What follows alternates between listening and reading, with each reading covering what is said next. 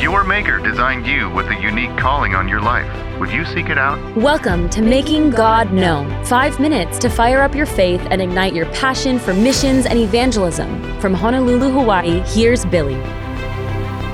Thanks for tuning in to Making God Known. We've been talking about how to stay on fire for God, how to have passion for God. And we've been talking about the love of God that's poured out to us, but also our love in response to God's love for us. And that fuels a continued, sustained passion and love for our Father. There's a passage in Romans chapter 12, and it's a very familiar passage, Romans 12, 1 and 2, where Paul says, "I beseech you therefore, brethren, by the mercies of God," in other words, because of God's mercy, I'm begging you, brothers, he says this, "that you present your bodies as a living sacrifice, holy and acceptable to God, which is your reasonable service." It's like, look, guys, after we've seen God's mercy, after we've seen God's love for us and everything he went through to save us and everything he was willing to forgive us for, now what's my reasonable service? What is my spiritual act of worship? It's to present my body as a living sacrifice. Yes, I'm alive in this body. I'm still living. But as Paul said, I'm crucified with Christ, right? Nevertheless, I live.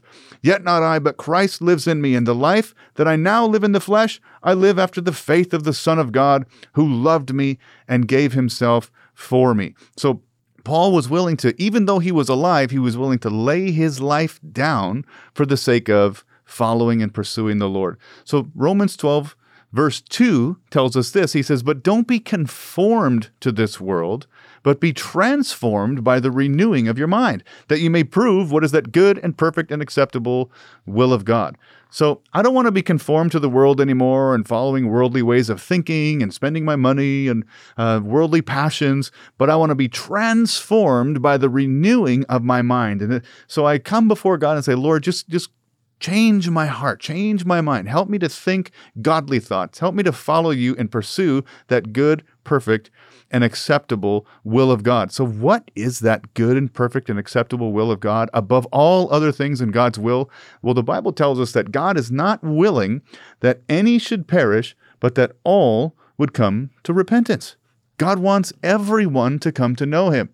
And so as a Christian, as a child of God, it's my responsibility to follow after God's will. Amen? We want to follow after the will of God.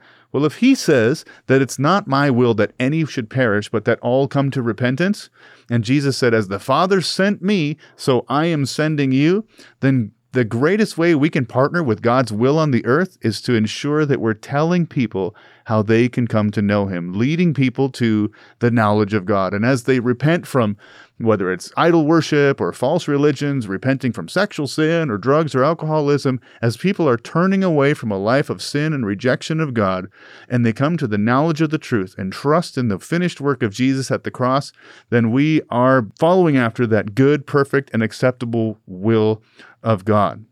Who in your world are you introducing to Jesus? Are you telling people about this message that has saved you? The same blood of Jesus that forgave all of your sins can forgive all of their sins. The same love of God that he poured out in your life, he will pour out in their life. The same mercy of God that was shown over all of your disobedience and all of your rejection of God, he's willing to pour out into the lives of others. Are you sharing the gospel with your world?